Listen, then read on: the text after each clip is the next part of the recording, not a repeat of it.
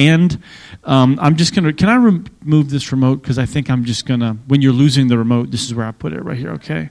I might be terrible at giving directions, but here it is right here too. All right? So there were some moments last week that I sensed what I was going to share with you today. I was like, I think this is from the Lord. And then I was talking to Pastor Stephen this week, and I was like, this is from the Lord. And then I'm listening to you this morning going, this is really from the Lord, right? And in some ways, as a pastor, self-confession, you're like, I can mess this thing up. I mean, I know it's from the Lord, but, you know, not every sermon is exciting to listen to. Let's be real, right? Let's be honest. But when the Word of God speaks, the Word of God speaks. And He's already spoken to me this week, and it was so fitting and so timely. I just can't wait to tell you the story of what the Lord said to me this week, right? You ever talking to someone, you're like, are you going to talk about telling me the story, or are you actually going to tell me the story, right? Not right now, in just a few moments. But I want to say just a couple of things and just introduce myself a little bit further too. Again, my name is Jason, and my wife is Rachel. We have two boys, 10 and 12 years old. They are attending Encounter Church this morning. One of the reasons they're not here is because we're trying to maximize the time seeing friends and our church family as much as possible because we are in transition. We're moving, and I'm a Southern boy. I can turn on my accent and eat some biscuits and gravy. That's a thing down south, right? Okay, biscuits and gravy. But we moved here in 2014, and never did I thought, moving and living in Massachusetts, that I would ever say I'm moving north. Okay, but the reality is I'm moving north again to Vermont. And someone this morning said, you realize it's colder there? I'm like, yep, I do. I look at the Weather Channel app about every day, and I'm like, oh my gosh, it's 10 degrees out and it's negative 10 there. What's the difference? It's much bigger than 20, kind of, right? The 20 degrees, it's much bigger than 20.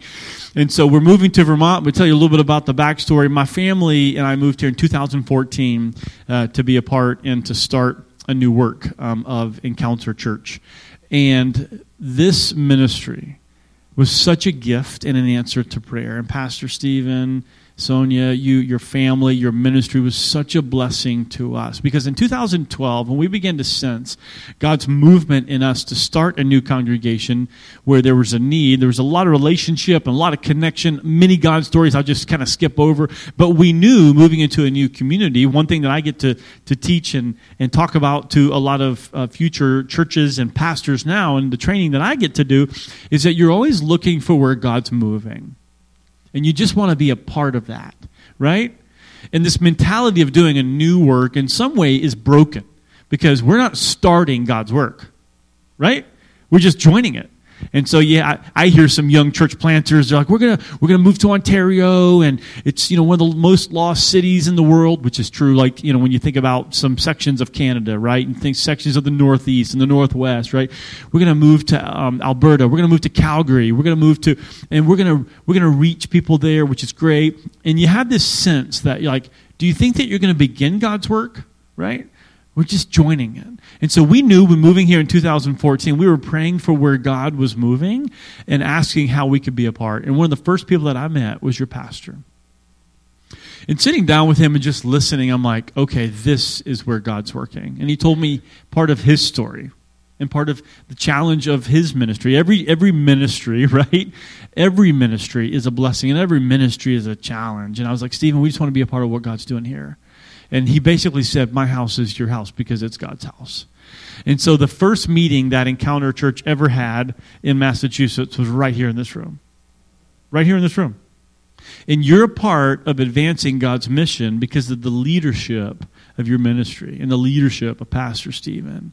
And so thank you will never be enough, but thank you. Thank you. Encounter Church, yes, thank you. All right, come on, that's weak. This isn't a golf tournament, right? Just give the Lord the glory, right? I'm one of those guys at the end of a song, I'm like, can I clap? Can I clap? Is it weird to be in church and be like, oh, can I clap? Are they going to think I'm weird, Thank you for starting that strong. That was a strong clap. I'm complimenting that clap there, right? No golf tournament, right? For the glory of the Lord, thank you, thank you, thank you. So we met downstairs for 6 months as we were dreaming and planning what God would have Encounter Church do. And then, of course, we moved to the middle school and then kindly had a middle school breakup Anybody? Middle school breakup? It's been a long time. It was like, hey, we like you, but you need to find a new place, right? We still like you. We want to be friends, but this ain't going to work anymore. And that was a whole different story, but we found a church home, and that's in Westwood, just across Route 128. And so Encounter Church is healthy and strong, and Fellowship Church, you were a part of making that happen.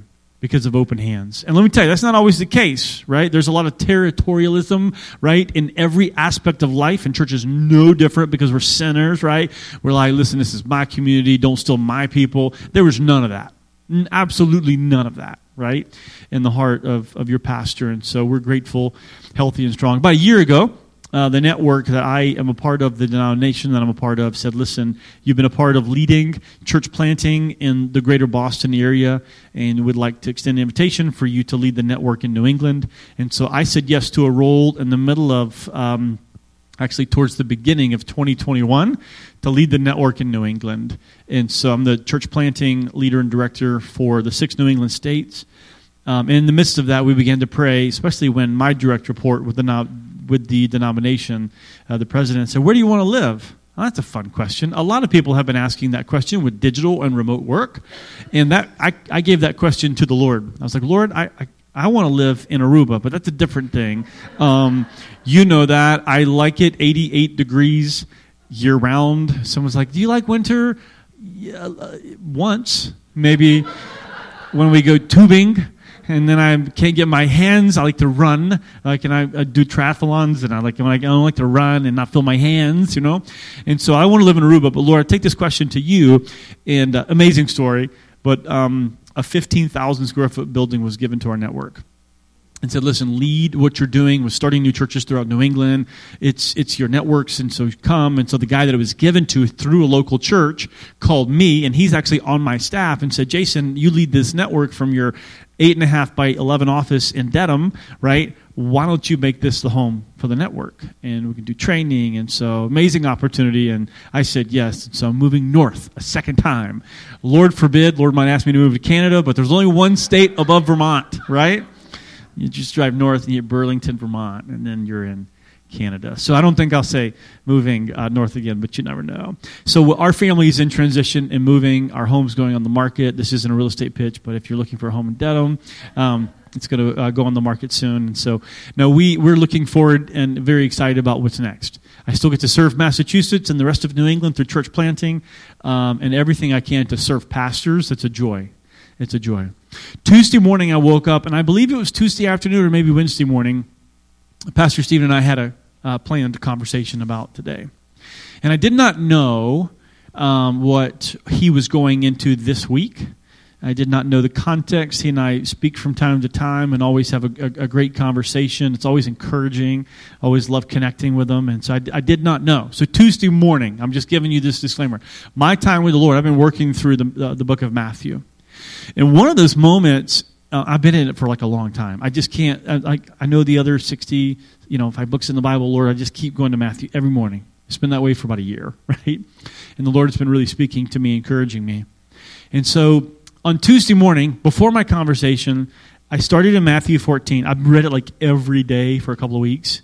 And this is amazing. You know those moments when you're like either at church or someone sends you a link to a sermon, or like maybe you're listening to a podcast, you're like, oh my gosh, the Lord is speaking to me. You can't make up the stories of the timing of God. You just can't. Like someone called me this morning, I'm like, oh my gosh, this is exactly what I needed to hear. It's just crazy. And somebody like hands me a book. Have you read this book? No, I've thought about reading that book for 5 or 6 years. And you start reading it, and you're like, oh my goodness, right? How the Lord is utilizing this word in me. So Tuesday morning, I woke up and I read these 2 verses. I'm going to read them to you. I'm like, that's not a sermon. There's not a sermon in these 2 verses. But I stopped. I just want to read you these verses. Matthew 14, verses 13 and 14.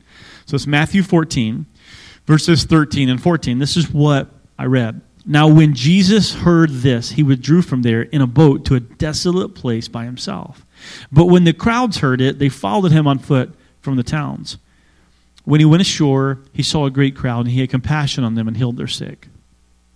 In that moment, I just stopped. I'm like, that was a lot.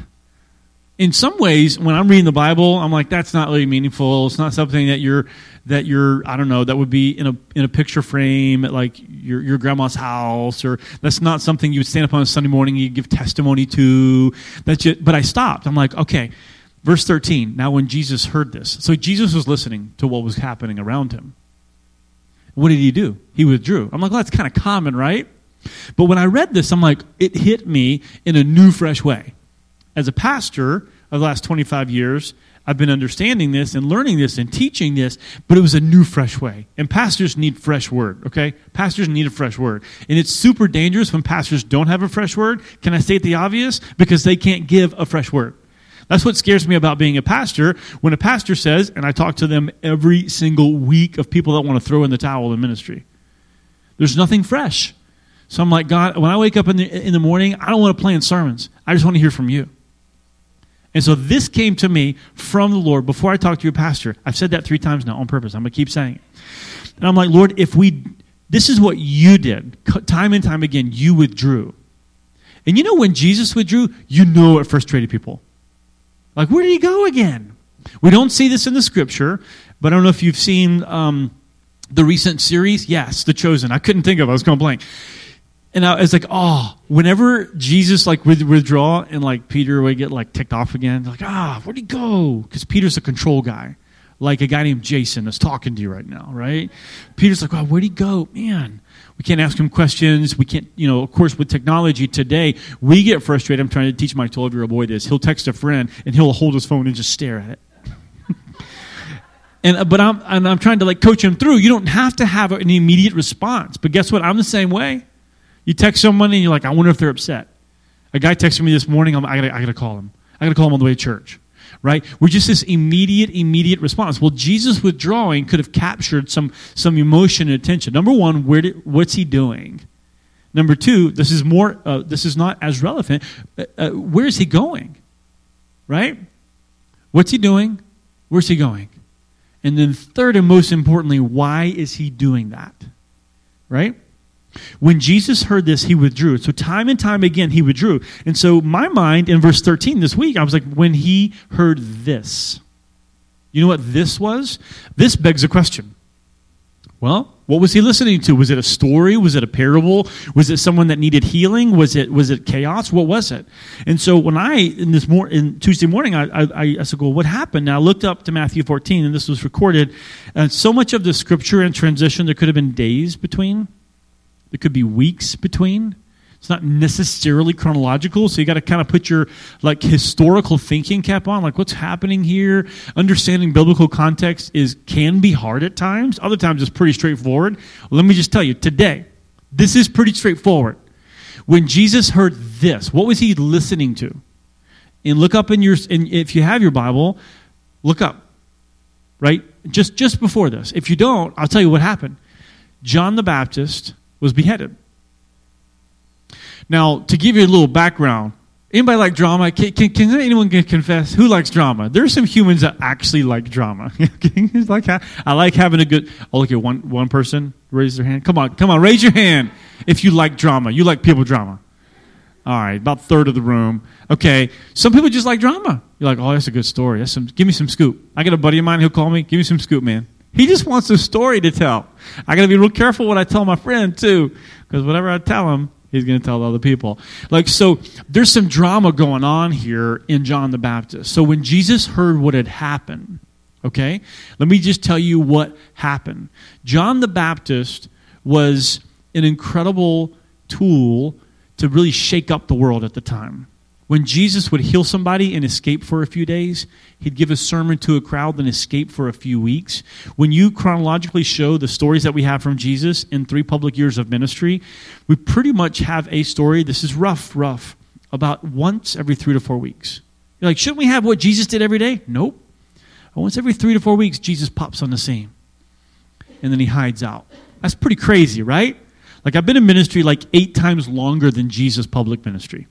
That's pretty crazy, which isn't that long, right? There are people that have been in ministry, right, 10 times longer, 12 times, 15. 3 years of public ministry, Jesus pops in.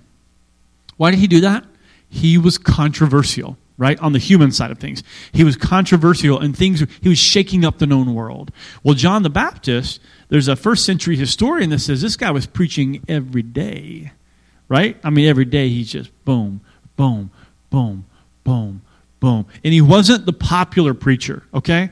First of all, he was one of the first that we would know as a preacher, right? One of the first. There were prophets that were proclaiming the way, and they were somewhat well-respected in certain towns. In other areas, they were like, whatever, that guy's crazy. He doesn't know what he's talking about. He's talking about things in the future. We do that now when someone starts prophesying about the future. We're like, that's a weirdo. There's plenty of weirdos in the Scripture to their culture. John the Baptist was one of them, right? But the reality is the guy that he was preaching about was sometimes down the street. The guy that he was preaching about was in the next town over. And it's not like he's coming, it's like he's here. And John the Baptist had a knack for calling people out. And sometimes I don't know about you, sometimes we like preachers that kind of step on your toes, that kind of proclaiming the truth, right? Telling us, according to the Scripture, how we should live, how we shouldn't live. Well, John the Baptist was constantly calling people out, but also he was doing everything he could to announce to the world that the Messiah was here. He was living, he's walking, he's breathing. And in the midst of that, one of the most powerful men in the world where Jesus ministered, the ruler at the time, when you look at the Scripture, there's Herod, right?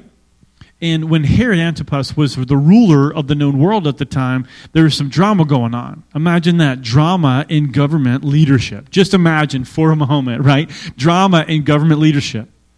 Well, because of some situations in family brokenness, in relational brokenness, in divorce, he married who? Sister-in-law, right? What does John do in the midst of proclaiming that Jesus was here? John the Baptist calls him out, right? And we know that from a part of the Scripture. John the Baptist calls him out, and through a celebration, there was a loophole. We know from history, by the way, outside of the Scripture, first century historians really record, and this, that he was super afraid to do anything to John the Baptist because he knew how influential Herod was. Herod didn't want to touch, at moments, didn't want to touch Jesus, didn't want to touch John the Baptist, because all these people liked him, right? Same for a government leader today, saying, man, we need to be careful how we treat so-and-so, because the majority of people like them, right? Jesus was doing great things, and if he was, we're going to stay away from that. John the Baptist was proclaiming truth and hope and life to the world, but yet he took a little turn. He called out a government leader. Fast forward a few weeks, he loses his head, right? I don't want to spend too much time on that story. Like, he loses his head. He's beheaded. And in the midst of chaos, what did Jesus do? So verse 13 of chapter 14. When Jesus heard this, he withdrew from there in a boat to a desolate place. Now, the thing that I thought of this week was, oh my gosh, and I wrote this down. In the midst of chaos, what did Jesus choose to do? Now, there are moments, speaking of chaos, that's the sound that we hear, right? Right. By the way, was that strange to anyone else? Turns on, goes back off. Like, is everything okay? Is everything not okay? Maybe we should check. Maybe we shouldn't. All right, back to the sermon. In the midst of chaos, like, what did Jesus do? What did he do? In some ways, you're like, he answered people's questions, right? Oh, he healed. He responded.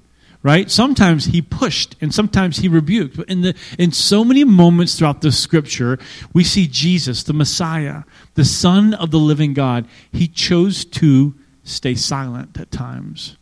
Other times he chose to, in this situation, he chose to withdraw himself and go to a desolate place. It utterly blew my mind. I'm like, this is chaotic, right? One of the most influential, loud preachers, right, at the time. There was only a few of them. There's 400 years, we believe, right at 400 years, between the Old Testament Scriptures and the New Testament.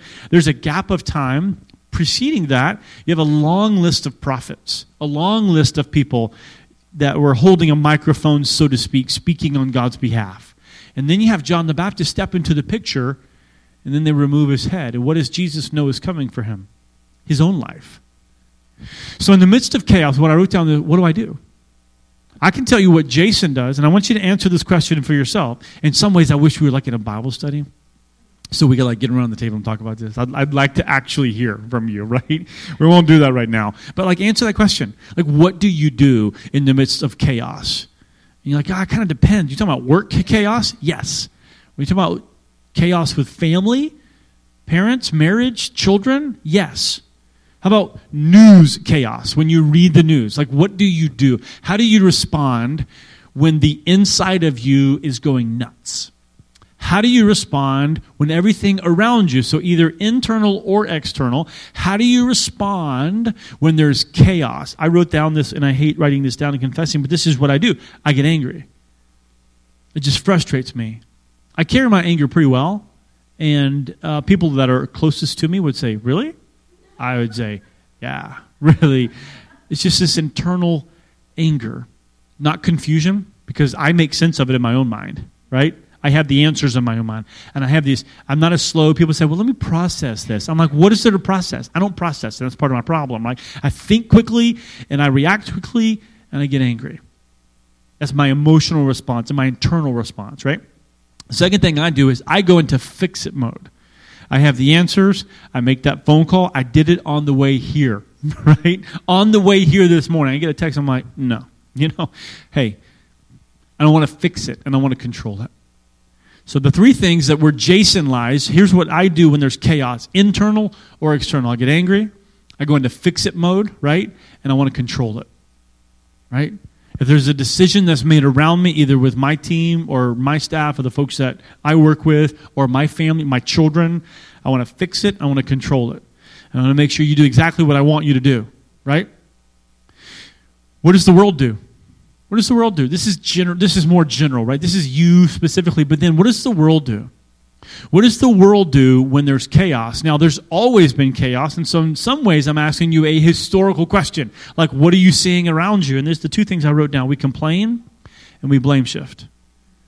That's what our response is to chaos, right? In general, I think those are safe answers, right? Now, it looks different, it sounds different. I asked earlier, does anyone else like drama? I hate it. I refuse to watch reality TV anymore because I got enough of it, right? Nothing wrong. I'm not making a spiritual statement over reality TV, but I'm watching, like, I turned on a real estate show once, and it was like these brokers and agents arguing back and forth.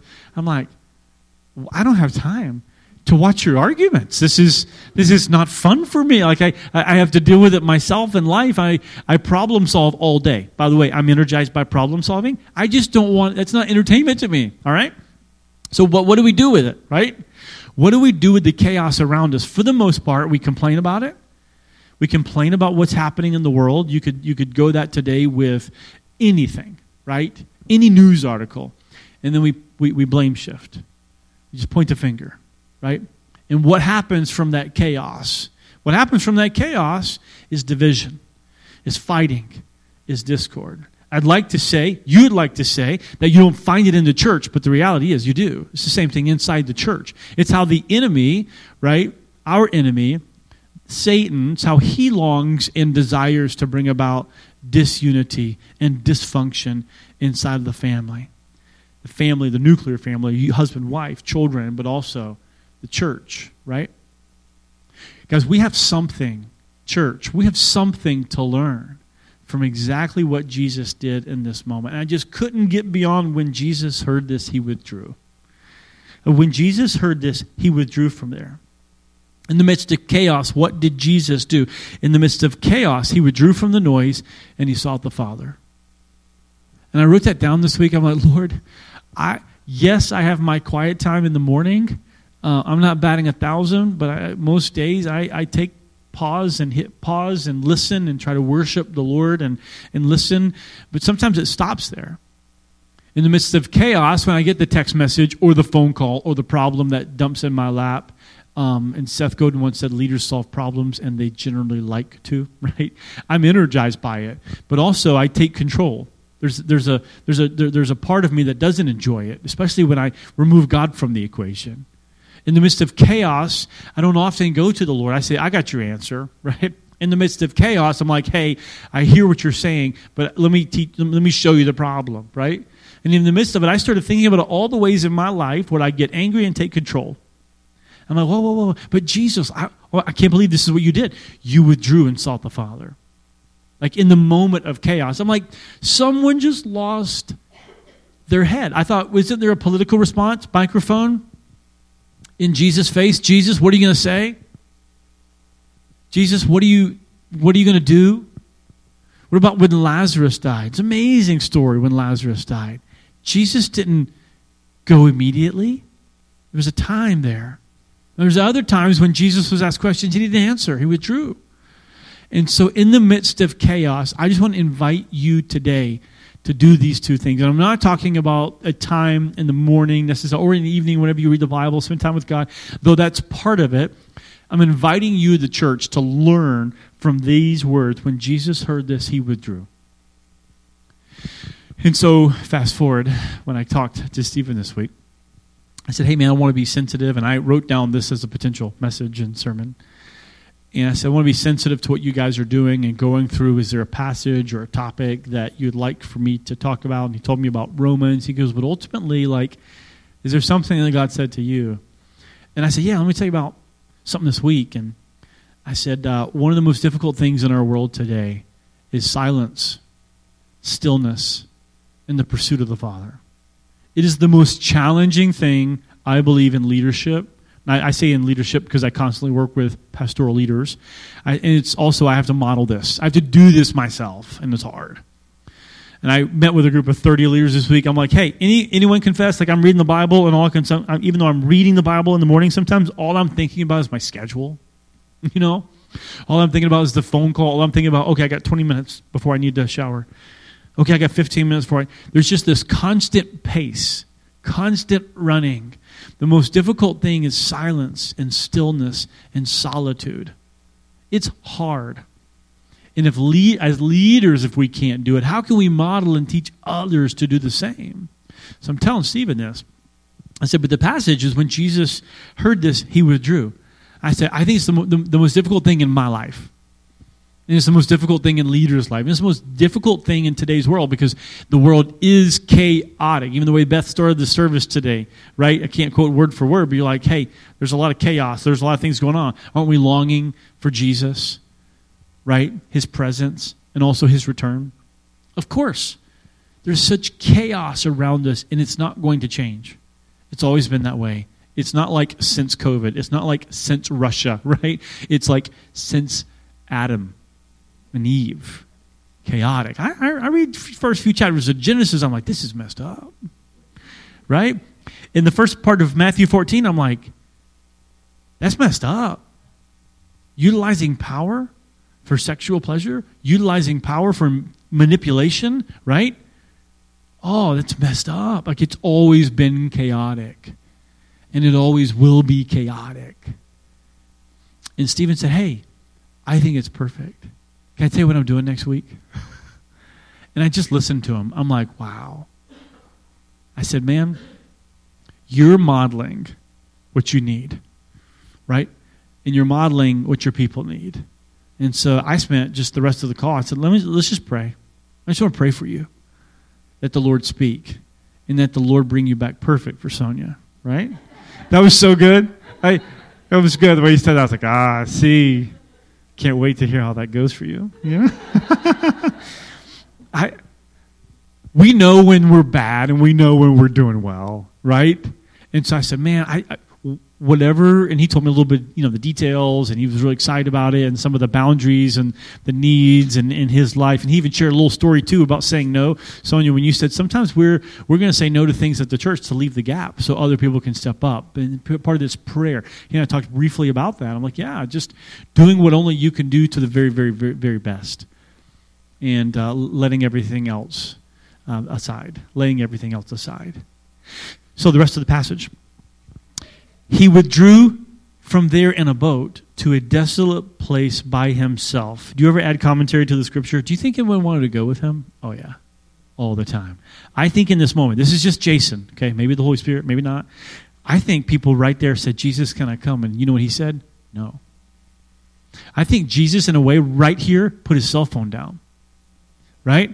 I think in a way, he just said, you know what? No technology today. I think this is what he said. Right here, I'm like, oh my gosh. Jesus said, no, I don't have it. It's just Jason, but I'm pretty sure people wanted to go with him because, you healed me. Jesus said no a lot. And Pastor Stephen and I have talked about that this week. I talk with pastors about this all the time. What are you doing that you shouldn't be doing? people always have an answer, right?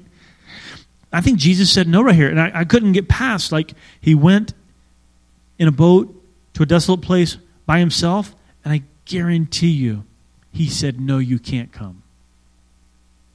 What did he do? In this, like, this is a huge period between that period and the letter B, at least in my version. The next sentence starts with but. Remember when your English teachers told you couldn't start a sentence with a transition word? They're not right. Okay, anyways. Oh, by the way, there's no punctuation in Greek, so there's a little bit of, I don't know if you know that. No punctuation, okay? Just know that. I'm not ADD, I promise. Back to the scripture. But when the crowds heard it, what do you mean when the crowds heard it? I wrestled this week. When the crowds heard what? That Jesus went to a desolate place, or that John the Baptist was beheaded? Because people were listening for both. I think the answer is both. The rumor is pretty clear. Oh, the preacher that was talking about Jesus, he just did, what just happened? Right? No news flash on a phone, but the word travels fast. And so when the crowds heard that John the Baptist was beheaded, and when they heard that Jesus' response was to go take a retreat, are you kidding me? I really felt like, and so I get angry and I get control and I get them to try to fix it.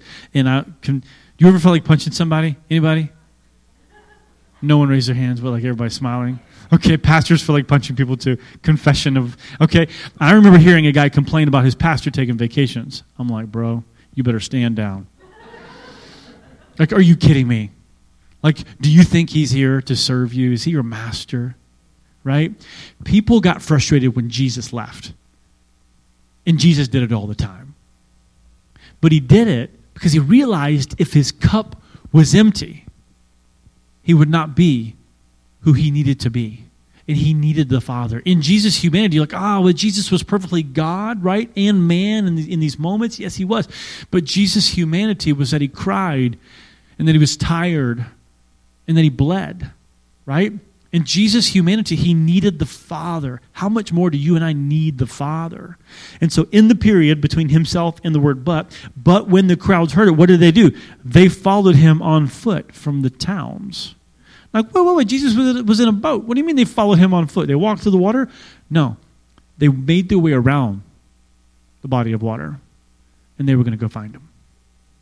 You're like, Jesus, can I get a break here? Why do you think Jesus went to a desolate place? He didn't want people to follow him in these moments.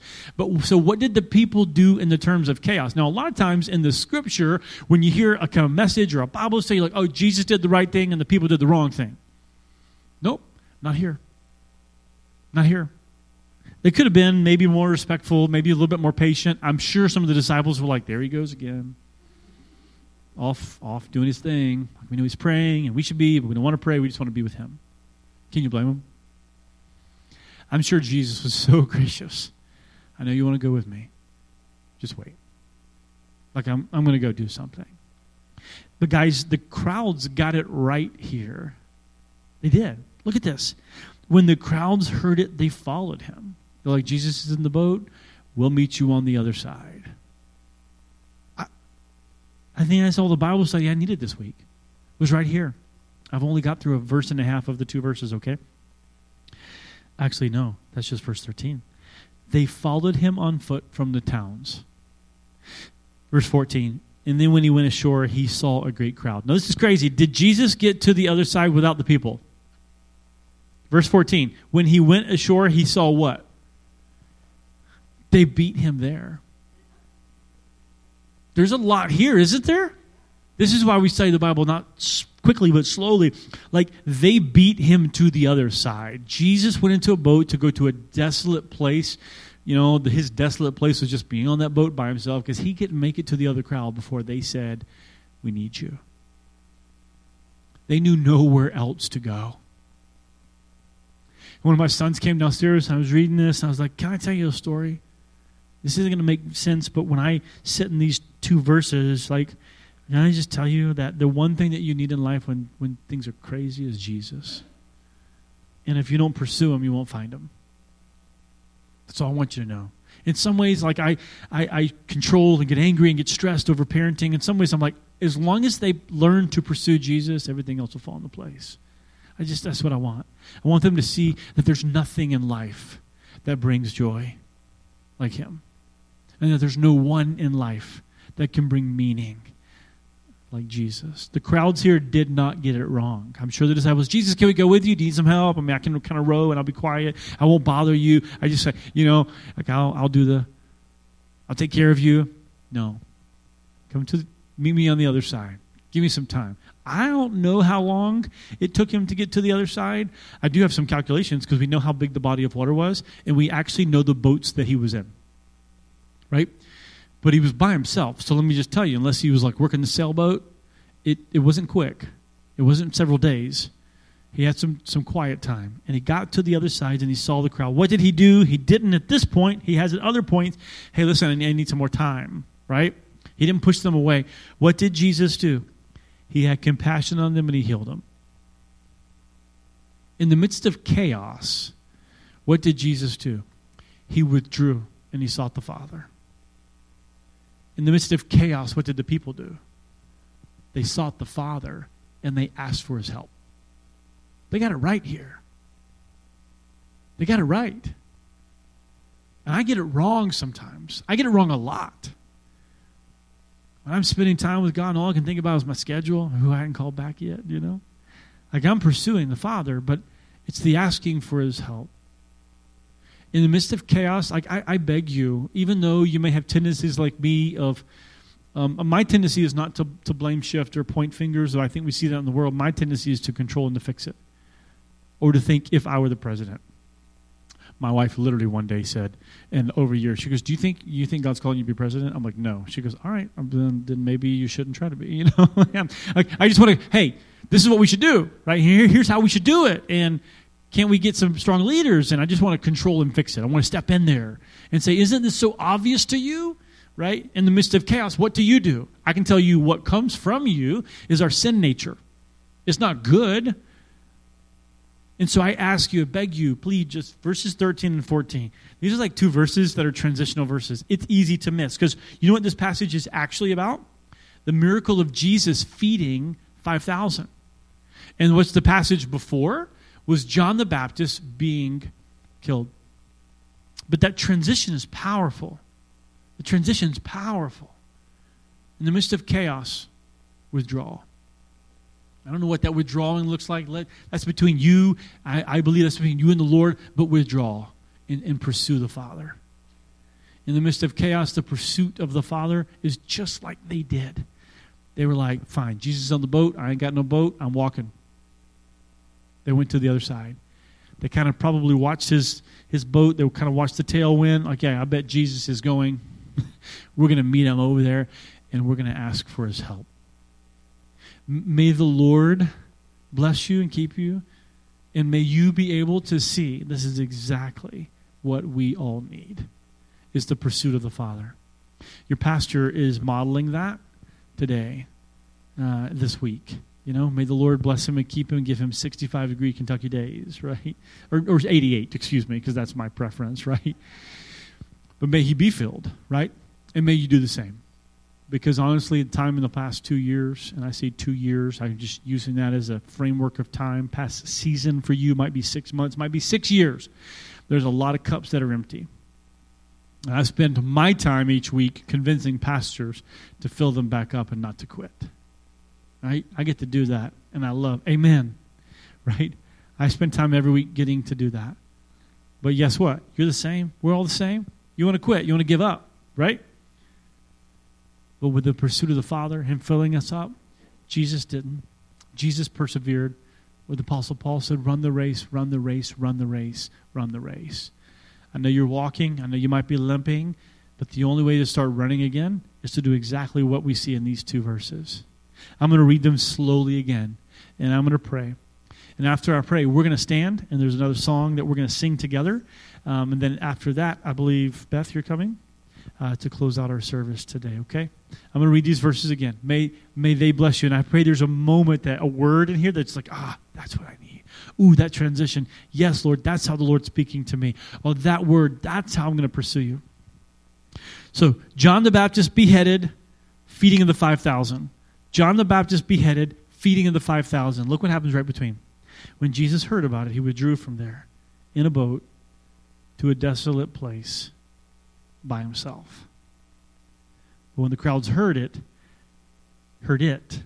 chaos, they followed him on foot from the towns, not just one town, from the towns. And when he went ashore, he saw all of these people, a great crowd. He had compassion on them, and he healed them. Lord, may these moments that I just read about, may they be true in us. That when we hear and see and experience the chaos, we withdraw, we slow down. We don't do what I do, get angry, control, fix, complain, blame, shift. We lean into you. And may we do what the crowds did. Even though they wanted to go with you, and you said no for a short season, they still pursued you anyways. And may we realize that when we do pursue you, you will help us. You will answer us. You promise to do that, and we long for you, Jesus. I pray a blessing over Pastor Stephen as he is away, focusing on everything from his head, his heart, and his hands. May you breathe life into him in these very moments. May his worship be sweeter than ever. May he not focus on pouring out, but may he simply have his hands open so that you might pour into him. I pray the same for Sonia and their family. I pray that you'd bless them. I pray they would have joy in their work, joy in their ministry, and joy for the days ahead. I pray that for each and every single person in this room. It's not just for pastoral leadership, but it's for us following you. There are moments and times we just want to throw in the towel and say, it would be easier if. It would be easier if. And Father, help us to realize that that's often a lie and that discouragement. And so I pray in your name, Lord, that Matthew 14, verses 13 and 14 would be a model of how we operate in the midst of chaos. We pursue you no matter what. Even if you make us wait, we pursue you. We ask all these things in Jesus' name. Amen.